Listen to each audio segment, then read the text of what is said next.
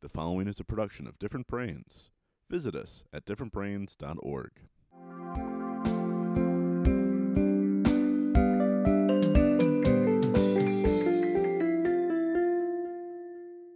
Hi, I'm Dr. Hackie Reitman. Welcome to another episode of Exploring Different Brains. Today, we're talking with the world-famous neurologist, my friend Dr. Seth Keller, who is the head of the National Group Task Force on Dementia and Alzheimer's and all the stuff that makes our brains not work so good. Seth, welcome. How are you? Thank you, Hackie. It's a pleasure being here. That's a great introduction. I appreciate that. Well, I was going to start to read all of your stuff, but it would take a half hour. I don't have all day, Hackie. So come on. You've been all over the map. You've done everything. Yeah, I can't sit still, Hackie. I got a lot of energy. So All right. You know how that is. Yes. Now, why don't you introduce yourself to our audience the way you'd like to be introduced? Hi, folks. I'm Seth Keller, and thank you much, Hackie, for having this wonderful conversation. And to start out, it's great knowing you and working with you, and it's certainly a pleasure. Well, I'm from Philadelphia. I'm married with two children, and basically, I'm a general neurologist in a group practice in suburban New Jersey, 30 minutes outside of Philadelphia. And the passion of what I do, and as much as you're describing it, Hackie, I appreciate that, is truly in regards to adult care, geriatric care, neurologic complications, and in particular with those who do have intellectual and developmental disabilities. It's a complex life like all we have, but that's a nutshell, I suppose. Seth, what inspired you to get into this field? Well, I'd like to say, Hackie, it's because I've had years and years of training or family members that have had disabilities. I can't admit to any of that because that is very far from the truth. I basically really, to be honest with you, like a lot of people, really didn't have a lot of exposure to the needs and cares and lives of people with intellectual and developmental disabilities. And my involvement really became as a neurologist who was really looking to help those that were disadvantaged and were having a fair amount of complication within their illness per se.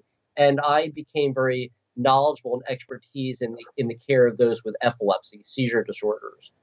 And in my early training, I ran across a number of people with intellectual and developmental disabilities who kept coming to our emergency room and hospital center, who I might see in my office, who I really didn't know much about. I really didn't know them as people and their complex lives, but it was clear to me that they had certain needs and wants that really weren't being answered by neurology, by mainstream medicine. And I looked at it as an opportunity, and it became a growth effort for me that grew and grew and grew with bumps along the way and hurdles, roadblocks, and that's a huge story into itself. Connect the dots for us, if you will, Seth, from various neurodiversities, progression into dementia and Alzheimer's, which, as we all know, is a vast epidemic in this world. Right. Yeah. I mean, really what it is that people with, say, developmental disabilities have childhood onset difficulties with their brain. So from the time that they might be born early up until perhaps 18 years old, their brain has had some challenges in terms of its development, leading them to have then difficulties perhaps throughout their lifespan in various aspects. For them, that is their normal. These are individuals that, God bless them and their abilities. This is their normal life and how they live their lives with certain difficulties, perhaps. And that's different, much different than those that have difficulties later on in life. So for instance, as for me as a neurologist that specializes in geriatrics, I see it both ways. I see people that have had perhaps developmental difficulties throughout their whole lifespan, but I also see it where people are living their lives in a certain so-called stable way, and then as they turn into adults and even aged adults, they develop some types of newer challenges that are a process related to the brain, such as a stroke, such as multiple sclerosis, such as dementia. And these are problems that happen later on in life due to acquired problems, illnesses and diseases, trauma perhaps later on in life.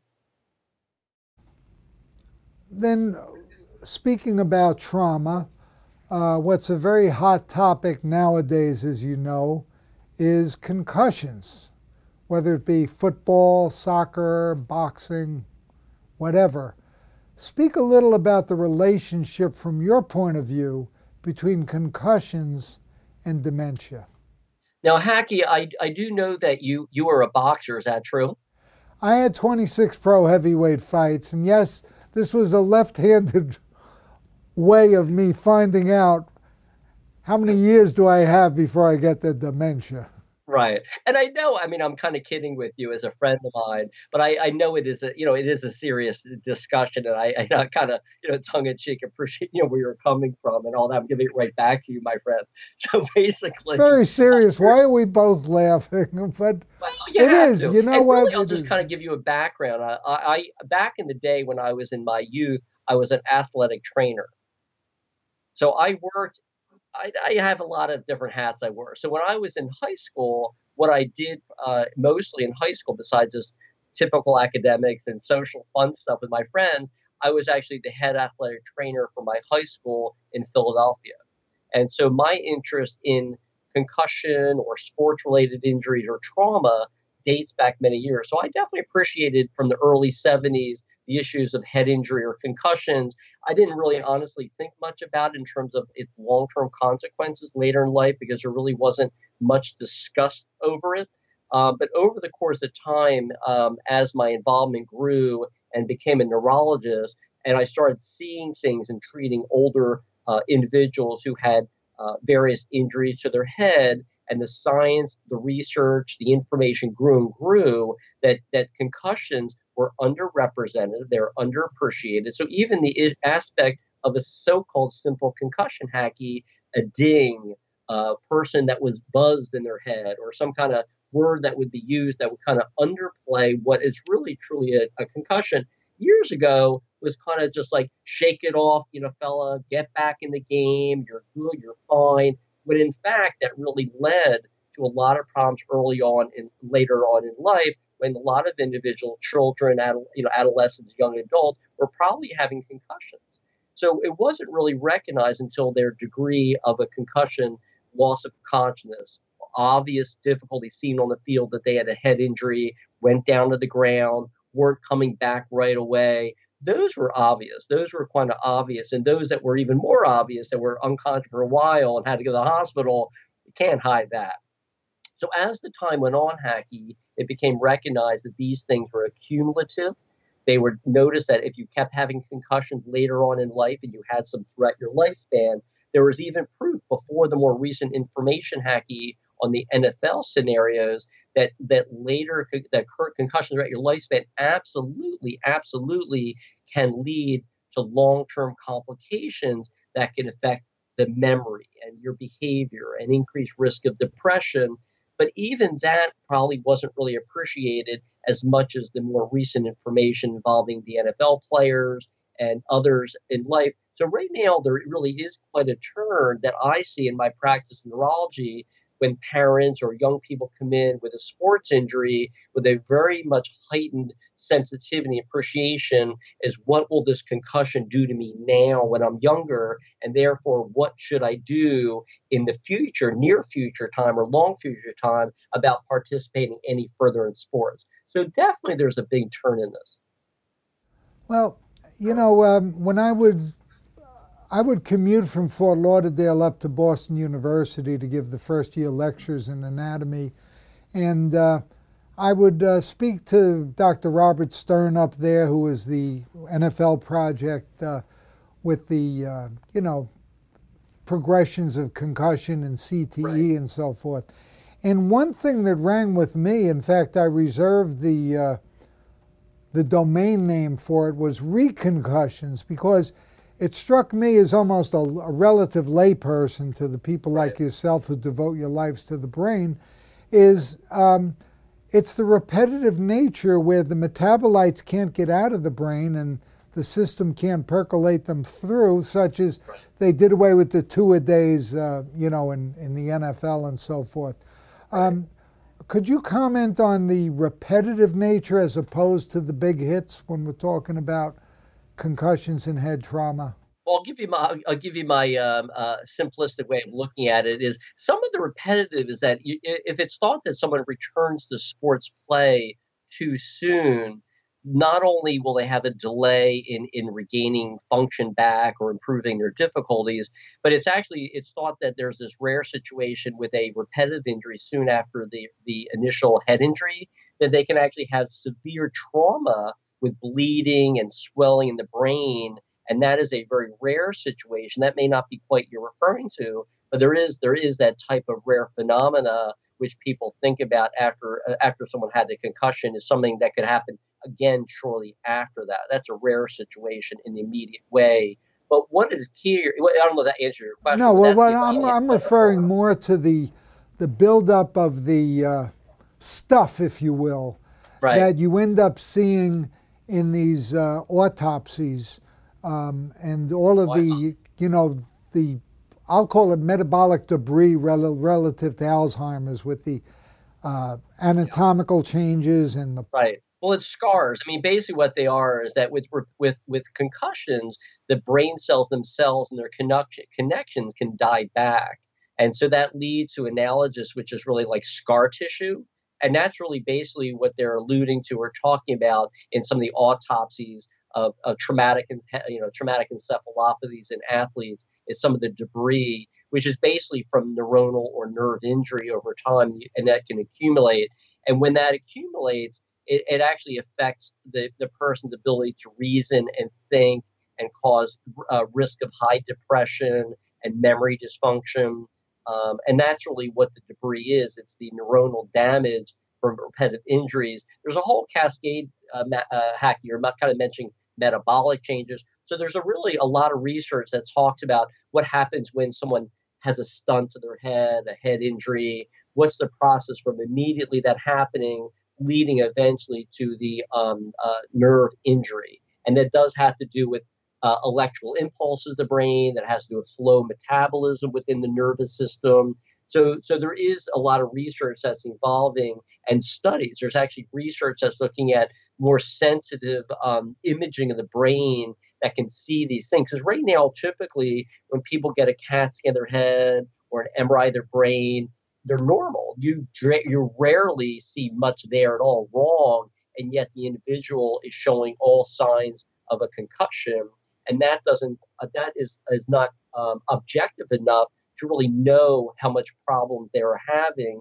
So all this research now is looking deeper by having more sensitive studies, imaging the brain that is in research and evolving, that will show when someone can really is how much damage it really was, and it can then be more sensitive, perhaps to show that the brain is healing, and will be then more important to say when can that person return back to contact sport or not.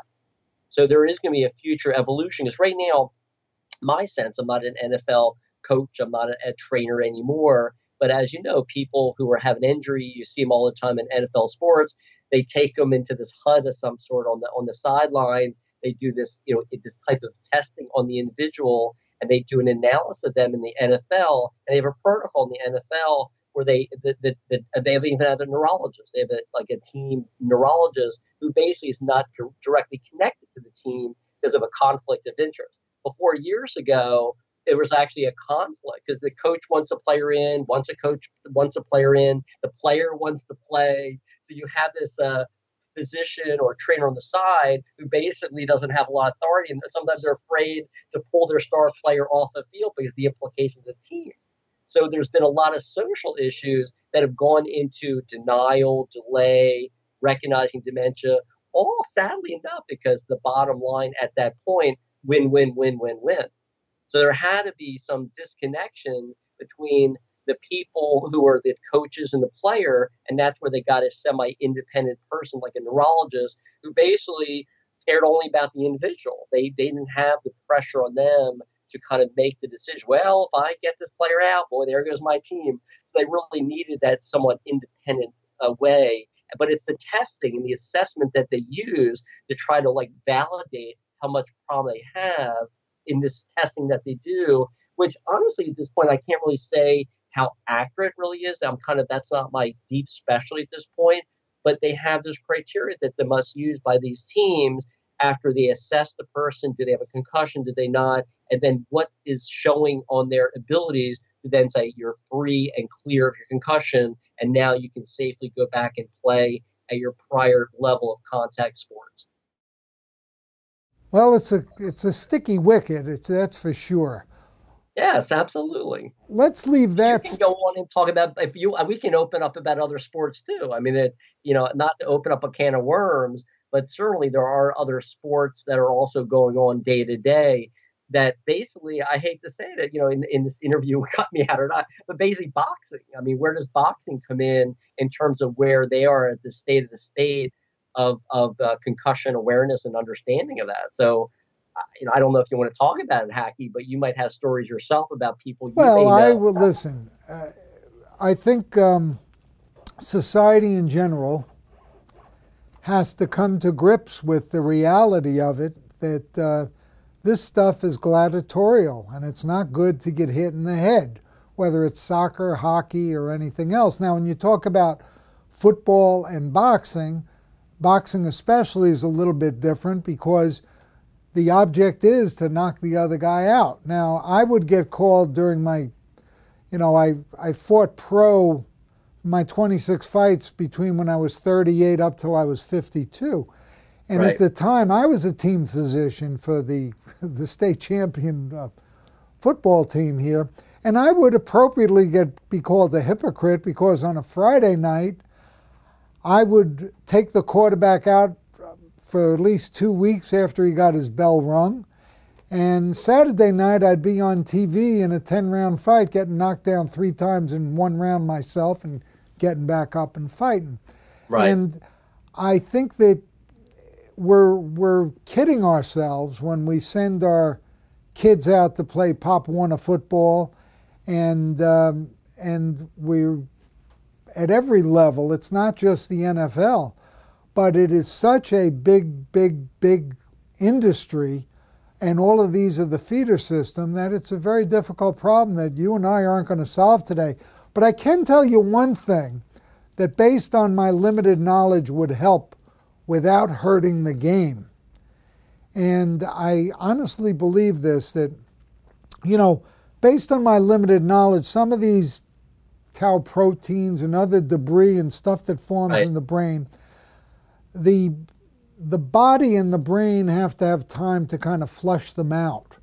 Yeah. And whenever that process is taking place, one thing we know is not good, that would not affect the quality of the game at all, is to outlaw the congratulations by butting heads and smacking each other on the head. Because here you have a running back who just went through from 3 yards out, took a bunch of knocks to the brain, and now everybody's tapping him on the head. Now he's butting heads with the other guy. Yeah. That should be outlawed, because that can't be doing you any good. It can't be doing you any good. So I think that right here at Different Brains, Dr. Seth Keller and Dr. Hackey Reitman, we'll have to figure out how to get a hold of the NFL commissioner and the owners and say, let's get rid of that, at least. I think we should. It'll be a step in the right direction. Yeah, sure. Oh, okay. It's a good cause. Okay. I'm going to use your name and say, I got him into this. Now, that's sure. I would like you to tell our audience, if they want to learn more or get in touch with you, how do they do so? Absolutely. Yeah. It's easy to find me all over my own organization's or website, aadmd.org. So to find me is easy because I'm splashed all over our organizational website, AADMD, and within that is information about the National Task Group or the work that I do and my colleagues. So that would probably be the easiest way to do. And I'm not alone in this, Hackey. I mean, honestly, I appreciate all these things we're talking about. I'm just one person amongst a good number of people who enable me and I enable them in a group fashion to do things that we really couldn't do individually. It's in the group, and even what you do, Hackey, is a tremendous benefit because we all work together. So the networking, the camaraderie, I appreciate all that you do. Well, thank you very much. But my job is simply to try to highlight what you people in the front line, in the trenches, are really doing day in, day out. You're in there, you're doing it, and I salute you and admire you. And anything that differentbrains.org that we can do here to spread the word, we're glad to do it. We're very glad to do it. And thank you so much for spending time with us. Dr. Seth My Keller, pleasure. Thank you. Thank you very much. Exploring Different Brains is a production of Different Brains, Inc. For more information, visit us at differentbrains.org.